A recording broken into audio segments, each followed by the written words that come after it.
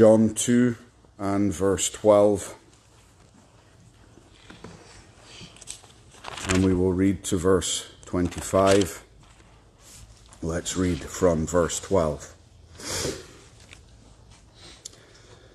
After this, he went down to Capernaum, he and his mother and his brethren and his disciples, and they continued there not many days. And the Jews' Passover was at hand, and Jesus went up to Jerusalem, and found in the temple those that sold oxen and sheep and doves, and the changers of money sitting.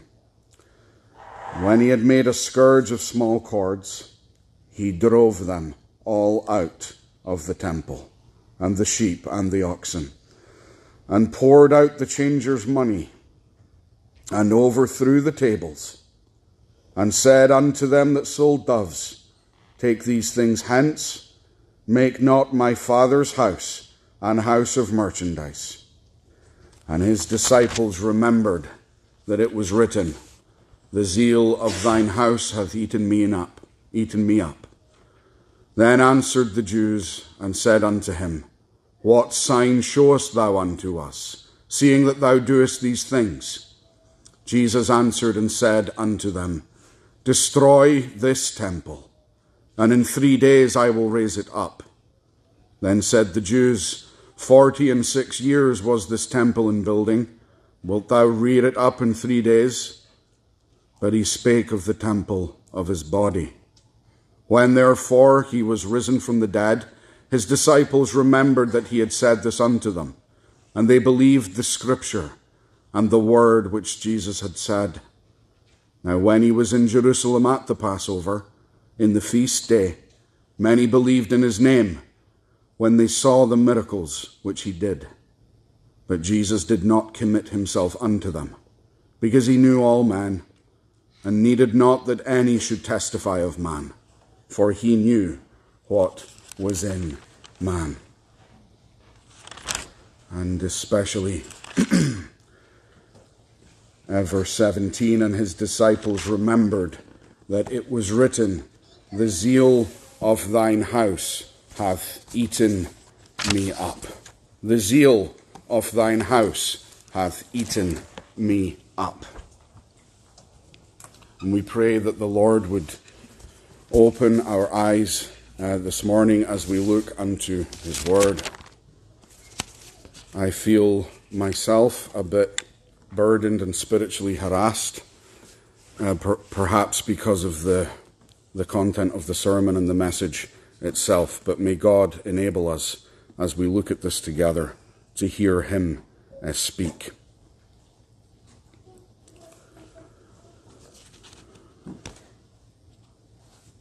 Zeal for your house has eaten me up. After Jesus was in Cana and performed that flagship miracle that so largely symbolized all that he would do in transferring from old to new covenant and the great blessings that would come from it, he goes down to Jerusalem at the time of Passover. Now remember, as we look at this gospel, John is very close to Christ. He is the disciple, after all, whom Jesus loved. And he was there from the beginning. He opens the gospel, in the beginning was the Word. Well, in the beginning of Jesus' ministry, John was there. He saw everything. He was there when Jesus raised Jairus' daughter. He was there in private when Jesus was transfigured. And he was in the heart of the Garden of Gethsemane as Jesus fell flat on his face and beheld the terror of the Lord and became troubled even unto death. John saw all of it. And he's writing back here. He's commenting back on this incident. The other great historians of Jesus, Matthew, Mark, Luke, especially Matthew and Luke, write an extensive, detailed account of his ministry with all kinds of miracles, all kinds of sayings, Sermon on Mount, Olivet Discourse, all kinds of things. And John, when he writes, he chooses things that he knows that the church does not already know. He kind of avoids a lot of the information that's in the other Gospels. And one thing that does is it gives us an intimate front row seat at the very beginning of the ministry in detail. In fact, these first 4 chapters, well, chapter 2 to 4, the narrative that we'll be looking at in the coming weeks, it constitutes a kind of circuit from Cana to Cana. It's meant to be considered as a whole. He begins at Cana with the wine, and then we're told that's the first of the signs. There's the special word that we always look for, signs. He did that first one. He goes down to Jerusalem. He goes into the temple. He meets with one of the greatest theologians of that day in Israel, and he interacts with him. And that theologian becomes aware very, very quickly that he's in the presence of someone a lot smarter and spiritual and prophetic than he could ever be. But then he moves from that great honored man of the Sanhedrin to an outcast, adulterous Gentile of Samaria, the worst of the worst in the Jew's mind. And he draws her, almost like a bride. Some commentators say that, I won't push it, that the wedding at Cana and that wine that he would give, he gives it to her and draws her, that Nicodemus may not accept right away. And the Jews here, the authorities, which is what Jews means. It's not an ethnic, it's not saying just all the Jews were bad, but when it says the Jews said this unto him, it means first and foremost leaders. The Jews said unto him, they couldn't see it, and yet she did see it, and then evangelized the whole of Sychar. And they come, and Jesus sees a harvest, and it closes a cycle. He heals someone else, and then it says at the very last verse of chapter 4, this again is the second sign. There's the technical phrase. The second sign Jesus did when he came out of Judea into Galilee. So it's pairing that sign with the Cana wine. There's a sign at Cana, and then there's a sign at the end of chapter 4 that he does. And when it says first and second, it's talking about the 2 great signs he did in Galilee. We see in this chapter, for example, that he actually did a lot of signs in Jerusalem at this very feast. John doesn't even go into a description of them, and in a moment I'll tell you what I think is the reason why. But you have this first sign, and then this second sign that initiated his Galilean ministry. Matthew and Luke don't go near any of this. John was there, and he says it's significant. This is how Jesus broke into Galilee. But before he did it, he went to the temple, he met with Nicodemus, he revealed himself in the city by doing many miraculous signs, and then he leaves. And he doesn't stay there with them. He goes to find one woman that will become the seed of an awakening, a converting awakening in Samaria itself. He's revealing the kind of Messiah he is. So that's what he's doing at this time. The moment he does this great sign in Galilee, he chooses to go to Judea. He doesn't perform a sign in Nazareth. He doesn't perform a lot of signs yet in Capernaum. He goes straight to the heart of the nation, and it's a high heart. It's the administrative center, like if you went to Washington, D.C. to make your point on Capitol Hill. But it's more than that. It's the spiritual center. He goes to the center of the city, to the very heart of God's covenant nation, into God's own temple itself, the very heart of the nation. Now, he goes there not to just take part in worship or just to teach. He goes there first because there's a big problem in Israel, and it's exemplified in the temple in some ways. So by acting as he does in this temple, it will ripple out. He's making an impact in the temple that he wants to ripple out throughout the city and throughout the nation. Though he goes to the heart of the nation here, he is concerned not just with the outward temple and God's worship and people's attitude to it, that temple, but the temple of the heart. The temple of the heart. Chapter 2, verse 24. After these things took place and he performed many signs, Jesus did not commit himself unto them, for he knew all men. He had no need that anyone testify of man. He knew what was in man. There he is. So we see him, our Lord and Savior, arriving with authority and doing something incredible at the temple, this great sanctuary that was holy and that represented what it meant to know God, what was needed to approach God, what God was like, what his covenant and gospel and law were like. But while he's doing that, he's simultaneously concerned with all the individual hearts. And that's what he does, right? We have our church, we have our denomination, and we reform it, and we put things in place, and we seek reform, and we go in, hopefully, as he does here, and we cleanse and purge. But that's all supposed to be there, that a collection of human hearts and souls would come to him. That everyone in this collective church this morning would know him fully, savingly, lovingly. We're told here that many believed in him in verse 23. Many believed in his name. John isn't saying there that that was saving, that they were regenerate. He's saying that they saw what he did in the temple, then they saw his miracles in the city, and they assented. They kind of attached themselves and said, I accept this. He did this. Nicodemus says, just a few verses later, as he goes to supposedly interview Jesus and finds out that he's going to be interviewed, he says, we know that you are a teacher come from God, for no one can do these signs unless God is with him. That's the kind of thing the Jews were saying. There was this outward assent and immediate kind of acceptance that a new prophet may have arisen. And they weren't saying, he's tricking the people by doing these signs. They accepted that the signs happened. And they went as far as saying what Nicodemus said. He is from God. We don't know which one he is. We don't know if he's Jeremiah raised from the dead. We don't know if he's Elijah. We don't know if he is the Messiah or the prophet, but he's from God.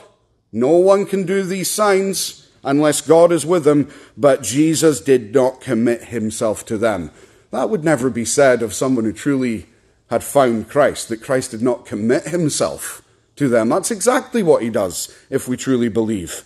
But it's like what you see in great evangelical missions and arranged revivals and evangelism and big churches, or even if we do something like that there might be an impact and 50 people come and there's some kind of immediate acceptance, or it looks like something's happening, and we may too quickly say, well, they've all believed, but Jesus is looking at the heart. He didn't commit himself to them because he knows what's in a man, and that a man can say, impressive. And I believe he did miracles. I believe he's the Son of God. And I believe this is the right way to worship. And I want to take the Lord's Supper. Well, he knows what's in the heart. And if we truly know these things, because we only know these things truly if we know him. That's the question. Do I and you know Christ? Do we know him personally in relationship?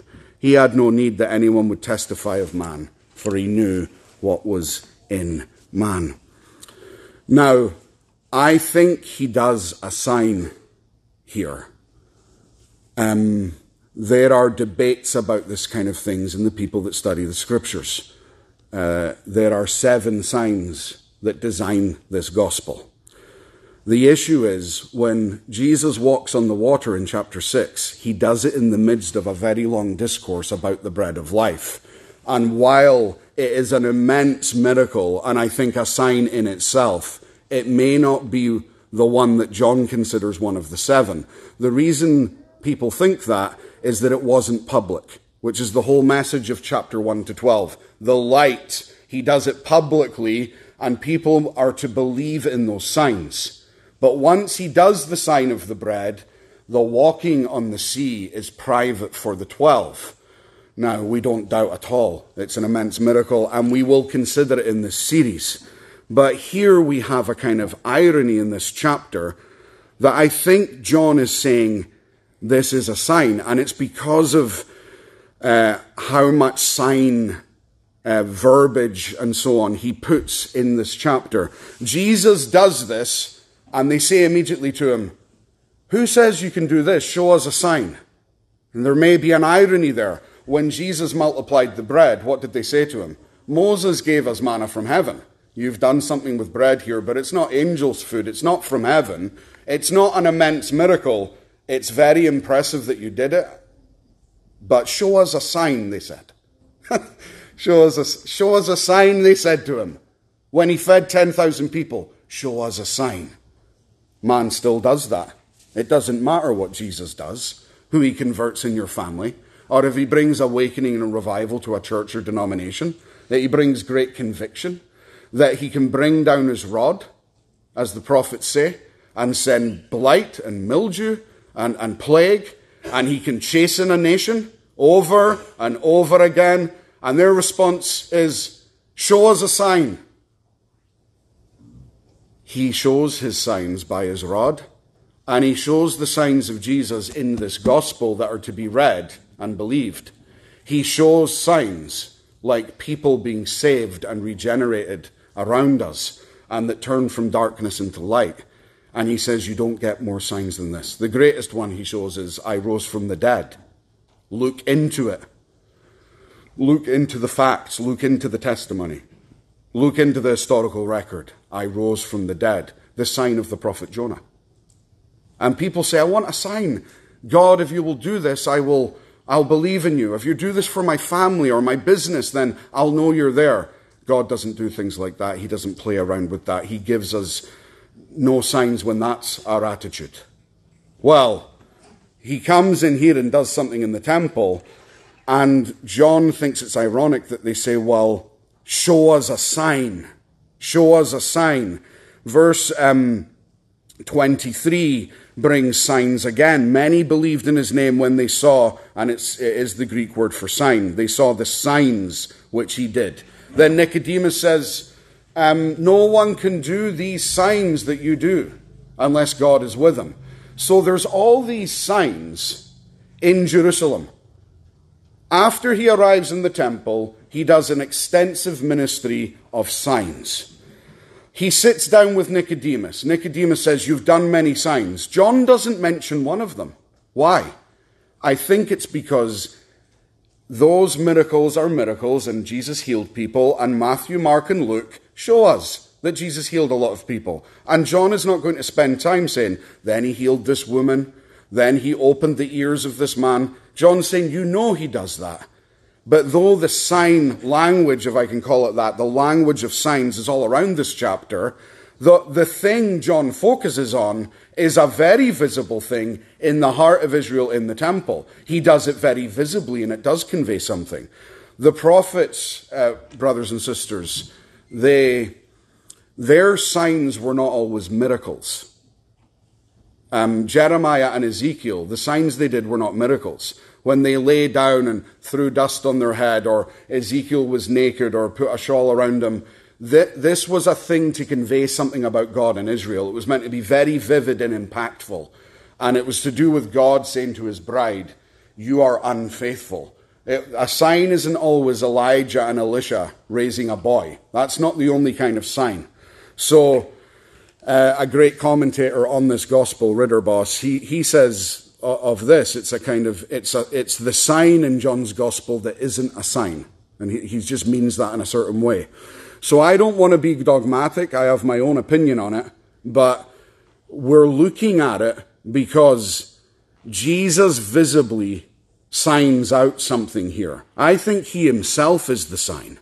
The look on his face, his anger, reveals the glory of God. What he does with a whip, this is the sign. His act in clearing the temple is a great sign. And they say to him, show us a sign. So we consider it, and we'll consider the other signs in order as they come. But for you to understand God's book to you as you read it. It's helpful to know these things. Now, he goes into the temple, and there are major problems. And we'll see the condition of the temple, the cleansing of the temple, and the fulfillment of the temple. Most of our time will be on the middle one, the cleansing, because it's the sign, it's the thing that communicates to us. The other two sections are only to give some detail and a closing application that Jesus gives at the end. So we'll spend most of our time on the cleansing. But we first see the condition of the temple, and it's very straightforward, and some of you are familiar with it anyway. In verse 14, he found in the temple those who sold oxen and those who sold sheep and doves. There's been a massive expansion in the temple in the prior generation to Jesus' incarnation. And it comes with the reign of Herod the Great. They themselves refer to it and are very, very proud of it. When he says, destroy this temple in verse 19, they say in verse 20, it has taken 46 years to build this temple, and you'll raise it up in 3 days. They mock him. 46 years. Herod did this great expansion. I mentioned in our introduction sermon that 2 great menorahs, massive menorah lamps, 7-branch lamps, were put in the courtyard of the temple for the Feast of Tabernacles to be lit. The altar was huge by this time. The altar that they offered animals on was huge. The altar itself was probably half the size of the sanctuary in square area. This is a huge thing. 20 men could walk up onto it at once, and there was animals offered on it all the time. You'll remember when Zerubbabel and so on reconstituted the temple that people who remembered the prior temple had cried, and that we're told that the glory of this temple would be greater, not in this way, but actually connected to this event. The glory would be greater because Jesus himself would go to this temple. But it was built up over time, and Herod, to establish his reign and to impress the Romans and so on, he built this magnificent thing, turned it into an amazing palace. And they had the sanctuary. What I'll explain as we come to what these men were doing. They had the sanctuary. They had a court around that just for the men, then a court of women that no Gentile could go beyond. And they had porches dividing that area, and inscribed on the wall that if any Gentile entered, it would be on pain of death and that he would be stoned. Then they had a court of the Gentiles. So the whole thing just grew like a mega church. It just grew. This thing was huge. Hundreds of thousands of people could go to it on Temple Mount.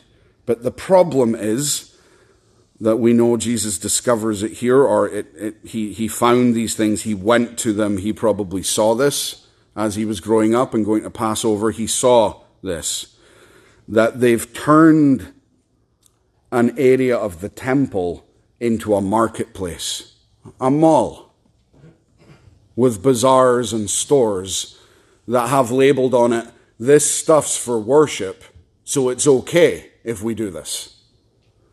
They've turned it into a mall, markets, activity because of all the trade at the time of the feast, as hundreds of thousands descend upon Jerusalem and need to exchange money, buy items, buy sacrifices, pay for cleansing and purification. The high priest, or the de facto high priest, Annas, it was actually his son-in-law that was installed as high priest at this time because he'd run his term.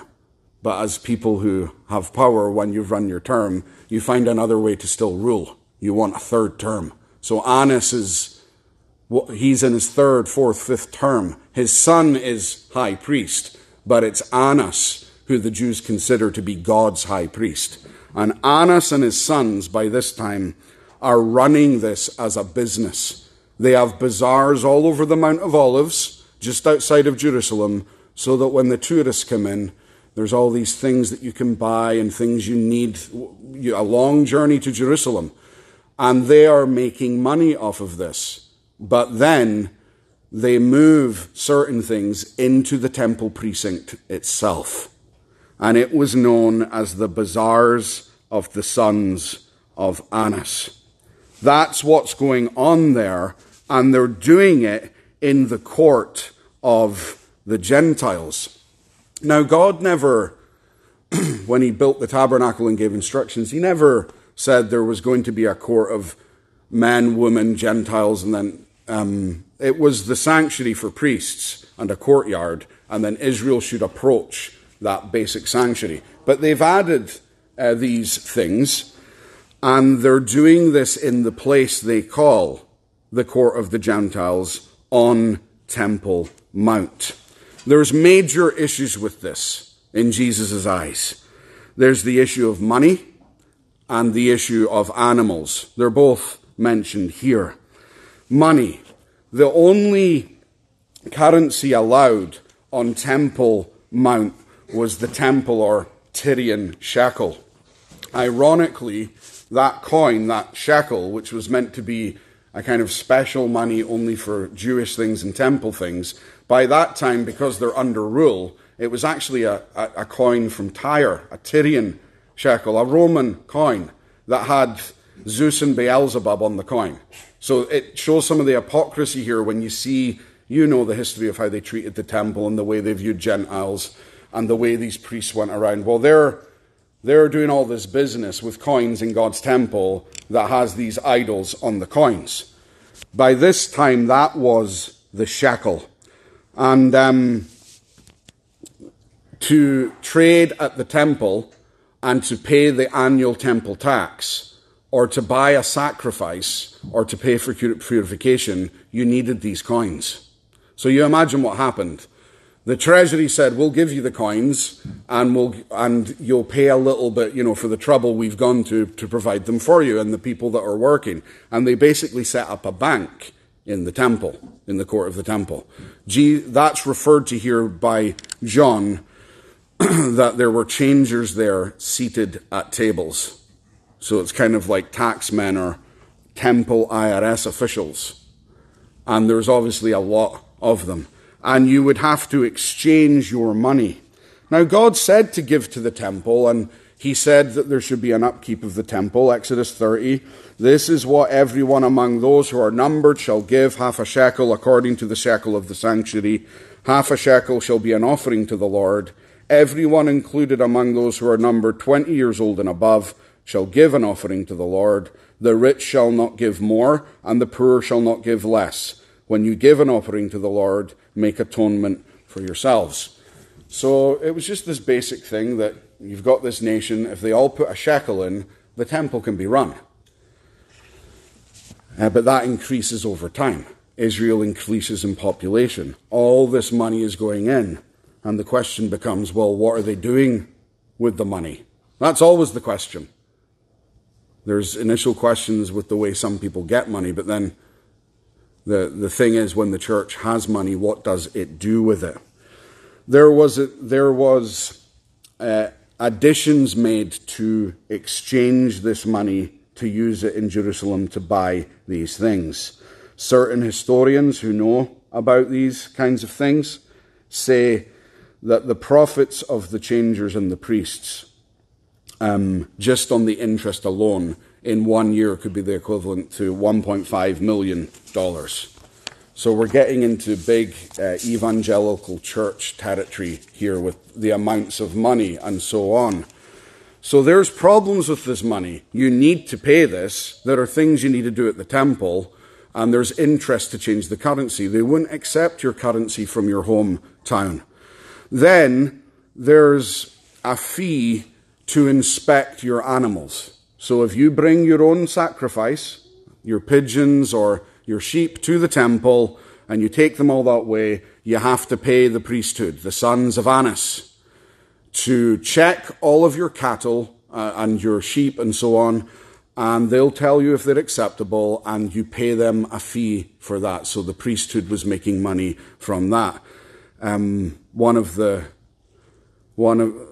the priesthood families hired someone to go and live on a large farm in Israel, a large cattle farm, and spend the whole year just analyzing and documenting all the kind of blemishes and sicknesses that could come upon an animal so that they could write big, IRS code as to what constituted a blemish that you couldn't give these animals and so on. So you take your animal to the temple, and there's a guy there with a big manual, and you say, this is wrong with the animal's ear, and he looks it up and says, that's not acceptable to God. We saw some of this last time, didn't we? This is what becomes of us. This is what becomes of religion. This is what becomes of formal, man-made additions and so on. Of course, God told us, don't offer your lame animals to me. Don't keep the good ones for yourself and then offer me the lame one. We know God said that, and we know that the sacrifices were to be without serious blemish because they imaged Christ. But they're making money from doing this. We'll inspect your animals and give you a certificate, which is what they did, but you need to pay for it. Then if you were worried about that and you didn't want to take that chance of traveling thousands of miles with animals or buying your own somewhere else in Jerusalem only to find the priest would not accept it, there were ready-made sacrifices at the temple that the priests had pre-approved that were all without blemish and fulfilled the regulations, and you would pay for these. And you would pay, because of the sons of Annas, sometimes 3 times as much what the animal was worth. You remember Joseph and Mary probably did this when Jesus was born, when they went to the temple after he was born to pay his redemption money. Every son that opens the womb had to be redeemed to show that we're sinners, and God only gives us our sons by his grace. So you paid ransom money for your firstborn son. God paid ransom money for his own firstborn son on the cross. And for us, he paid ransom money for us. Joseph and Mary went to pay that ransom money, and for Mary's purification after a month to be complete and to be approved by a priest. So they went to the temple and they paid both of these fees, and a pigeon was purchased to offer so that Mary would be ceremonially pure, because when you gave birth, you were unclean. You were unclean in the blood of that birth. So even though it was Jesus that she gave birth to, the law said she was unclean, and she went there, and Luke does this on purpose, I think, to show a contrast. She goes there to see these priests to approve of her readmission with her child. And a pigeon is bought. She may have been overcharged for it, and it was offered by one of these priests who may have been unconverted. And he goes onto the altar and kills the pigeon and so on, and that makes Mary clean. But the priests aren't mentioned. She actually sees some real priests when she's at the temple. Simeon and Anna. People who really have the Spirit of God. And rather than being told, the pigeon is killed and now you're clean, she was given a real spiritual feeding by going to the temple, because there were still people in the temple at that time that were actually spiritual. Simeon, Anna, that spoke to her of the things concerning her son. But the Jews all had to do this, and Mary and Joseph always obeyed the law outwardly, so they did it. Jesus was there as an infant. He was there at 12, and whenever else that the Lord has not seen fit to tell us exactly when he was there. But here he is, baptized with the Holy Spirit, with the authority of his Father, having done duel with the kingdom of darkness and Satan himself for 40 days without food. And he comes to this temple and he sees all this. It shouldn't bother him.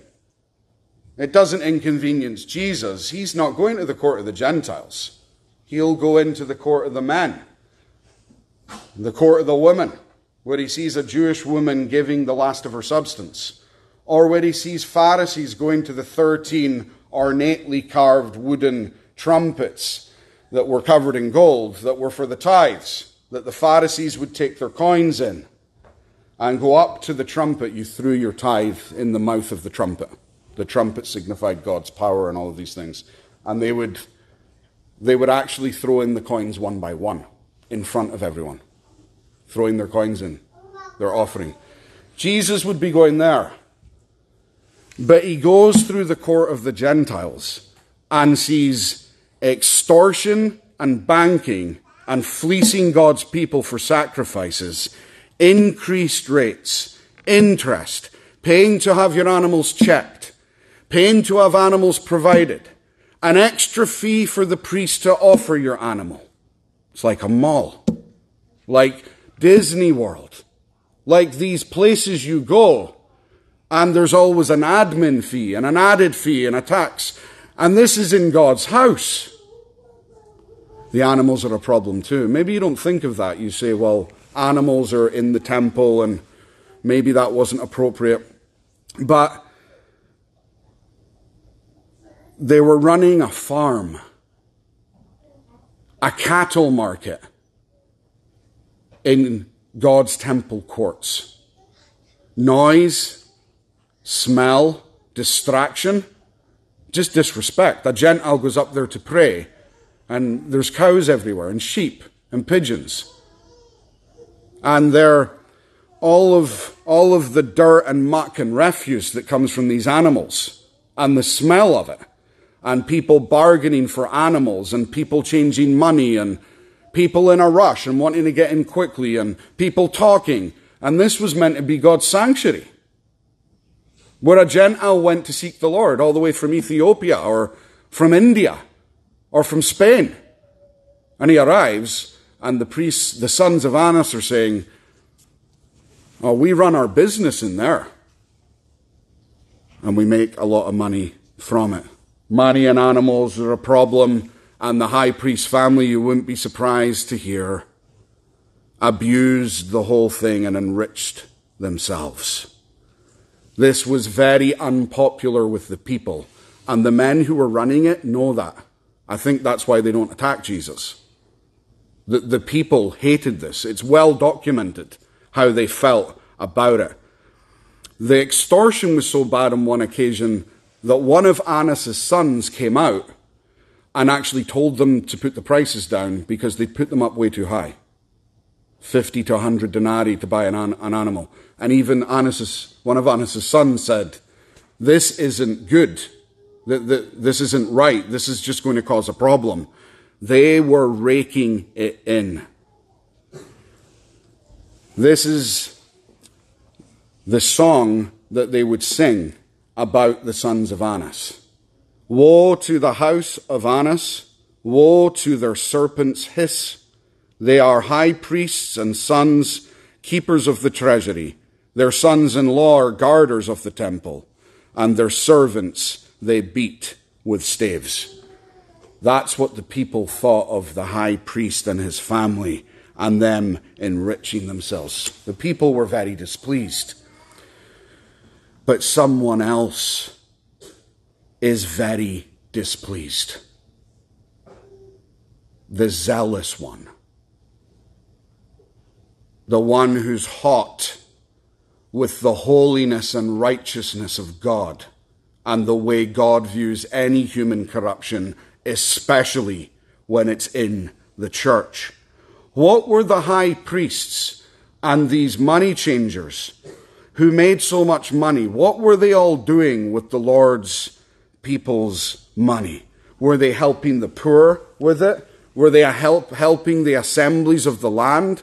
Were they furthering the cause of Jehovah? Was it used to bless? Was it used to help? What about all the ones down at the Pool of Bethesda, less than a mile away? The decrepit, who have nothing to eat and can't help themselves. Were they housed? Were they helped in any way? Or were they just cursed and throwaway? Jesus went down there. That's where Jesus goes. He doesn't go to large Sanhedrin meetings and say, I really like the suits you're all wearing. That's not where he goes.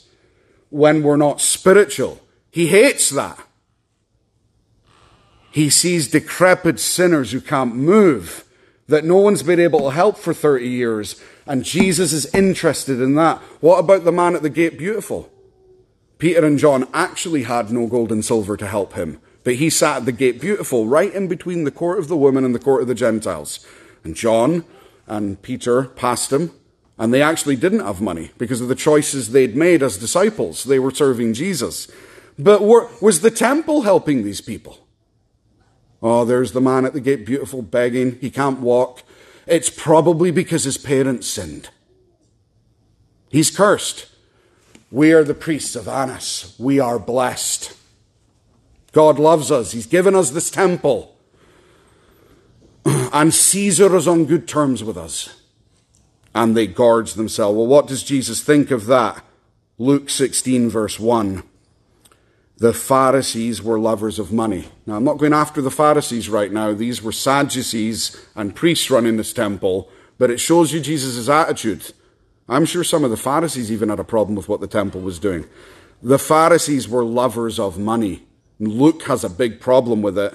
And the stories of riches in that gospel and how much Jesus went after these people is very clear. Luke 11, verse 39, he says to them, "You Pharisees make the outside of the cup and dish clean, but your inward part is full of greed and wickedness. Give alms of such things you have, and all things shall be clean unto you." That's the way Jesus views it when his people become affluent in a Western society and we're, post-1930s, 1950s, globalized economy, lots of people getting wealthy to a level that people in the past couldn't have imagined, and we have so much stuff, and accounts and investments and clothes and possessions and money. We must be careful, because to live at ease, as I preached to you a couple of weeks ago, to be at ease is not an easy thing. It's to have what we need is no easy thing, because then we become responsible for it and what we do with it and how we use it, and it reveals our hearts. Jesus said to Moses in Exodus 22, "If you lend money to any of my people who are poor, you shall not be like a moneylender unto him. You shall not charge him interest." Deuteronomy 15, "You shall surely give to him. Your heart should not be grieved when you give it to him. Because for this thing the Lord your God will bless you in all your works, for the poor will never cease from the land. Therefore I command you, saying, open your hand wide to your brother, to your poor and needy in your land." Some estimates say that the temple treasury could have anything between $50 million and $150 million in it at one time. This is a big business that a lot of people rely on and have to follow because they're Jewish. What did Jesus do? He cleansed the temple. He took, in verse 15, a whip. He made a whip from cords. This is a word for a rope that's made of bulrushes. I remember when I was younger, a minister saying he took bulrushes from the floor of the temple and he made a rope out of it. And I always had an issue with what happened. I think it's just clear. This is a word that's used frequently for rope. There were ropes around because of the animals and the carts and the boxes and storage and so on. And Jesus knew what was in that temple, but in coming back to it and seeing it and breathing it in, there's a reaction in his humanity. And he's hot with the anger of his divine person, and he looks and he sees the ropes. And he picks them up and makes a kind of whip. It's the same word for scourge, like how he was scourged by the Romans. He puts a few of them together, and he lifts them up, and he moves towards where they are. And we're told he drove them out or expelled them in verse 15. Literally, he threw them out of the place. So he went over to where the animals were and he's whipping at them.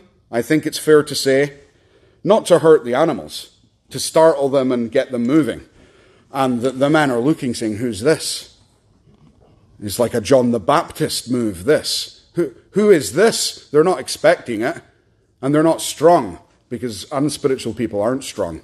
They get away with what they're doing, but when holiness comes in, it's startling and it creates fear and you don't know what to do, because holiness and authority is present. And he just whips towards the animals and they start to move.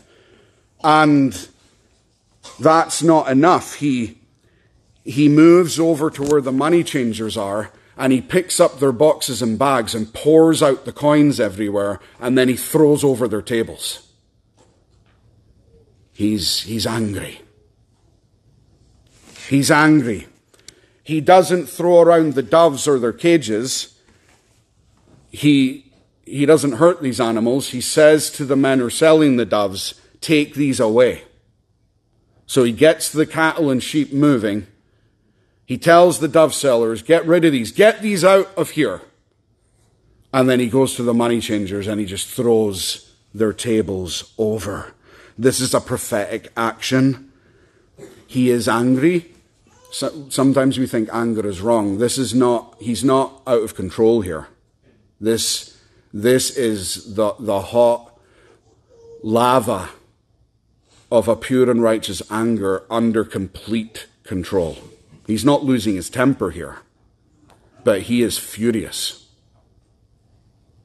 He hates this, and he has the authority to do something about it. We don't do exactly the same thing, although there's so much debauchery and corruption of worship in the church. Sometimes I think some ministers should go in and throw over a table or two.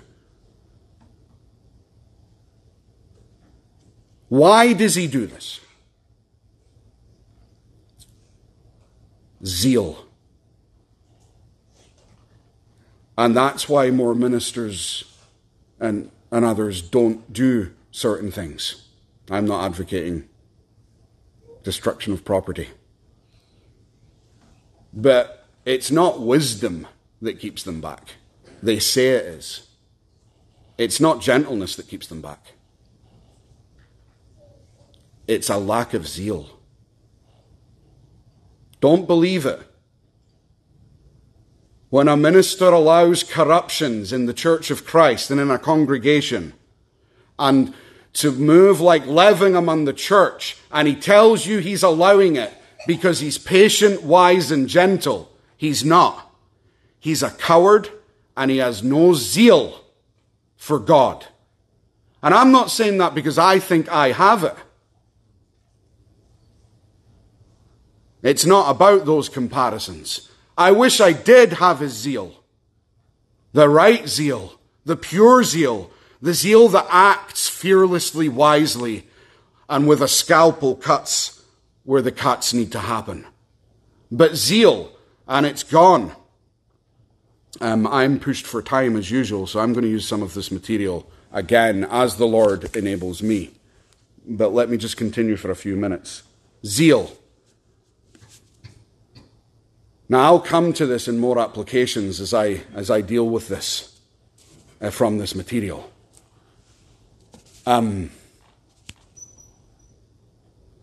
There's several things I'll say in the context of this sermon that are now missing from the Church of Christ, the Western Reformed Church I'm talking about, not the Chinese church, the Western Reformed Church. But this is certainly one of them. Zeal. Jesus says, be zealous and repent to Laodicea. Boil up. Not out of control. It doesn't give license, to ministers who, I'm not going to say newly ordained, because being newly ordained is not a problem. Sometimes being ordained for too long is a problem, not the newly ordained. But if the character's not fully formed yet to maturity, there can be something that begins as a kind of zeal and it acts a bit incompetently or does the wrong thing. And then the person will say, but I was just being zealous. I'm not saying let's lose control and things like that, but zeal has gone. Zeal has gone. Do you know how I know that zeal has gone? Because God has not revived the Western Reformed Church since 1859. No one wants to talk about it, accept it, or even be intelligent enough to understand why. We are not the same as 7 or 8 generations ago. We aren't the same people. There was a zeal, a spirituality, a knowledge in how to suffer and go without, that you could live just in a brick hut with a Bible and a lamp and a job and a flock and a croft and be more godly than any of us. We don't have zeal for the temple of God and for his work. We don't have enough zeal. Jesus' zeal here eats him up. The language of the psalm that's quoted here that prophesied of Jesus, it's not tame, suggestive language. It's highly poetic and descriptive. It's eating him up. It's consuming him. The psalm doesn't say, zeal is upon my will, and I use it accordingly. It says it's eating him up. Now he sees something here that just, it staggers him, it displeases him, it moves him. He has a holy reaction to it. Why? Because this is Temple Mount. This is the holy hill of the Lord. And people will say, but it wasn't the inner sanctuary. It wasn't the court of the men. It was these courts they'd added. And it's the court of the Gentiles. It's not really a holy place. Jesus says it is. Do not make my Father's house a house of merchandise. Verse 16. They said it was a holy place. It's on Temple Mount. They attached it to the temple and they said it was for worship. And then they filled it with animals. And Jesus says, I consider that an affront to my Father and to me. Holiness adorns thine house for endless days, O Lord, the psalmist says. Here's another thing we sing. God is greatly to be feared in the assembly of the saints. God is to be feared. He is to be reverenced. He is to be greatly respected in love. He is to be consulted and obeyed. He is to be honored and glorified. And he is not like us. Let me say something about holiness to close, and we'll reconsider these things next time. He is to be honored in this way. That mount was holy. It was the holy mount of God. He selected it, and he descended upon it in his glory. And the moment that he located himself there, and his spirit touched that mountaintop, it was holy, like him. It's his place. It's demarked and fenced off as a place that's special to him, where he wants to dwell without being sullied and defiled by all of our sin. It's his house. It's heaven descended upon a mount. And as he told Moses, I'm in this bush in my flame. So take the shoes from your feet, for the ground on which you stand is holy. That's even more true here.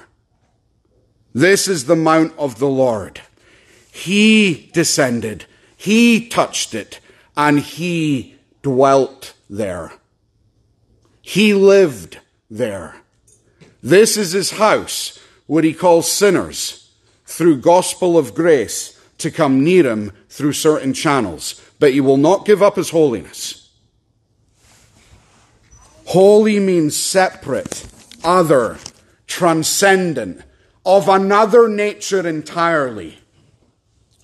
If you were taken up in a shuttle right now and you went to some other star cluster and you were brought before one of these stars that just dwarfs our sun in its greatness and immensity and unspeakable power and burning and heat, you'd say, I'm in the presence of the other. The other. This isn't like me. This isn't like our forests and sea. This isn't like basking in the sun from 100 million miles away. This is other. It's not human. It's not like my mind. It's not like my body, and I better respect it. And that thing was created by the Lord.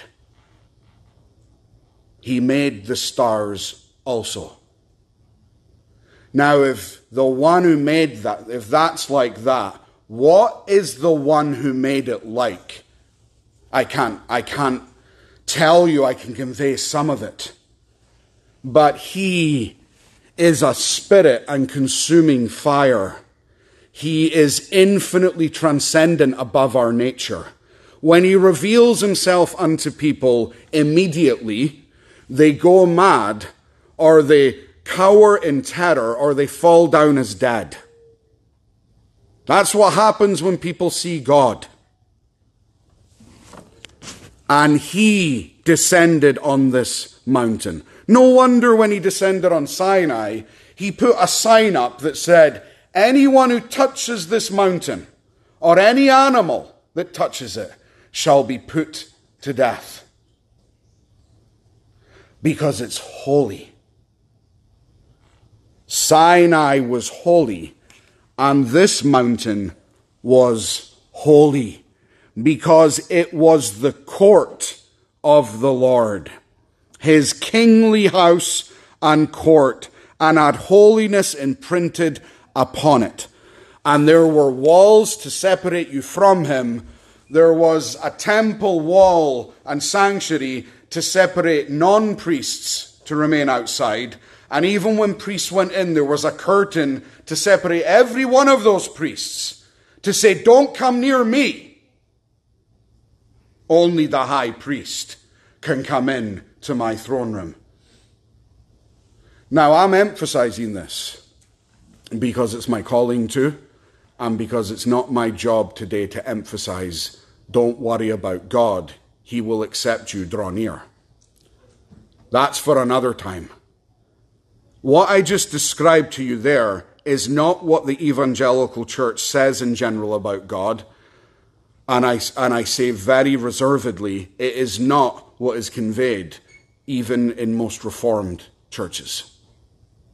It's kind of known in the mind, studied, discussed at Bible studies, but it's not the experienced reality of the Christian alone with God and in the worship of God, where people come together and they lift up their praises unto him. He presences himself in the convictions of his Spirit and the dynamic power of his word, making it effectual, and so pours out his Spirit that we are saturated and know that we are in the presence of one who is to be feared. And where someone comes in from the outside and says, God is with them.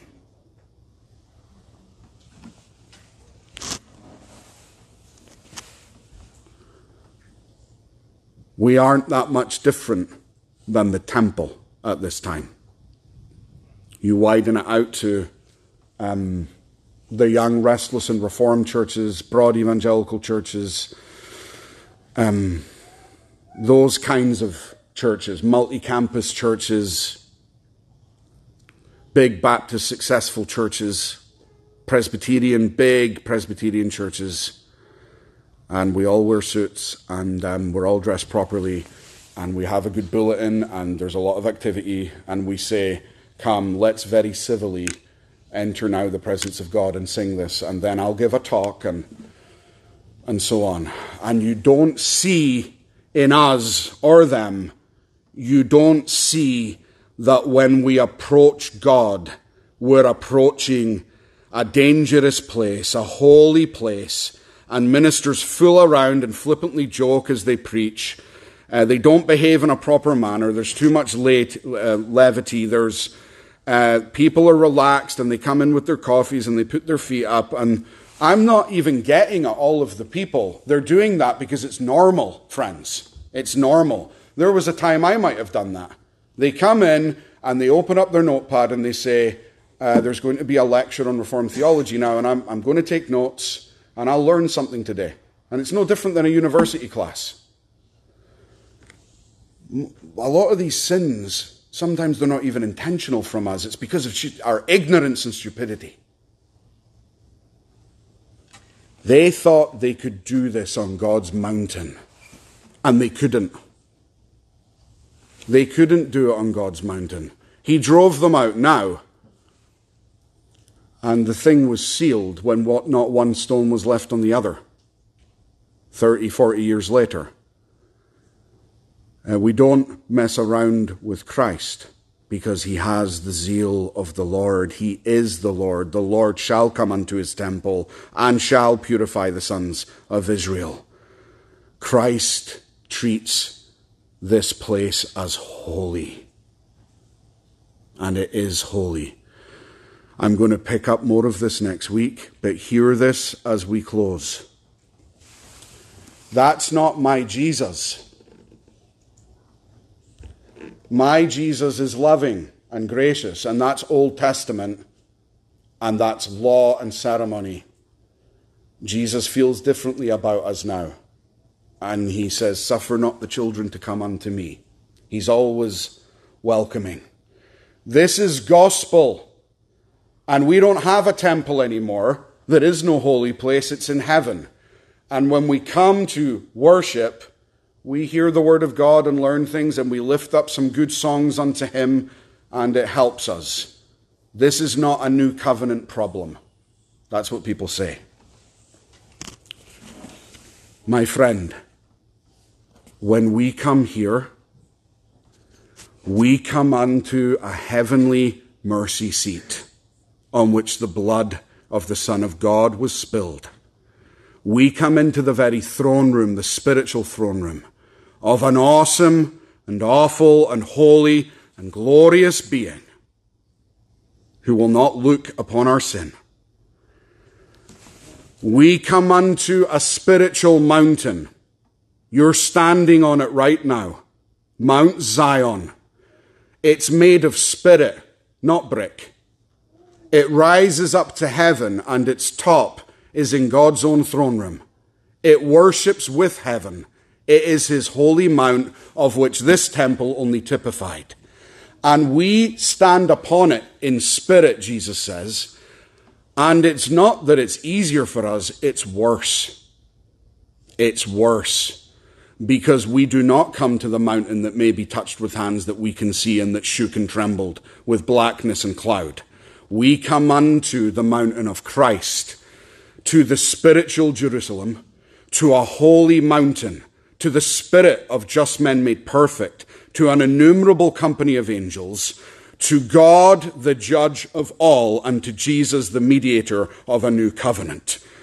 And he tells us there that we must have grace to worship God acceptably in reverence and in fear, for our God is a consuming fire. We come in the Reformed Church and we study things, but experientially we're very bad. Because we're coming to a fiery, burning bush and mountain. And that is our God. A most pure fire. He hates sin and he loves grace. But when we mess around in his church and defile it, his fire will burn it up. We should fear him. Have some zeal for that, brethren. And may we look at these things again next time. May God bless to us these thoughts on his word. Let's stand to pray. Let us pray.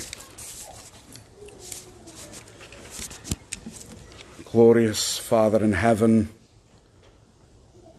show us who you are. Reform our hearts.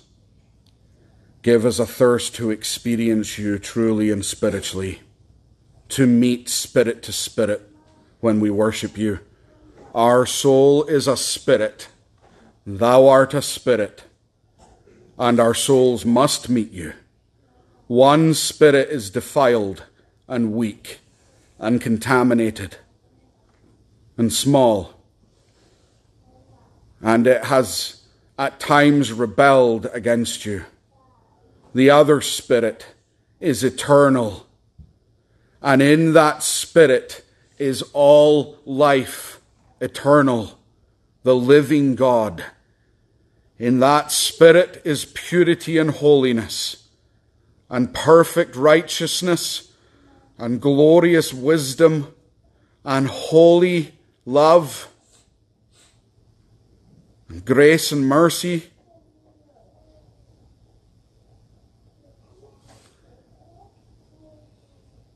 Help us to meet with you truly, to meet with Christ, the mediator of the new covenant. They say he is not concerned about holiness, that to love his law is to be a Pharisee, and they make unto themselves another Jesus that lets everything go, that doesn't care about his reverence or the depth of spirit in his worship, does not care about glory and praise and fear, and that we behave appropriately in his presence, and not relaxed as though we come unto the holy, but treat him as common. He is the one with eyes like a flame of fire. He is the one who looks upon the lampstands. He is the one that looks unto each church, and he knows their works. And he sees it, and he deals with it.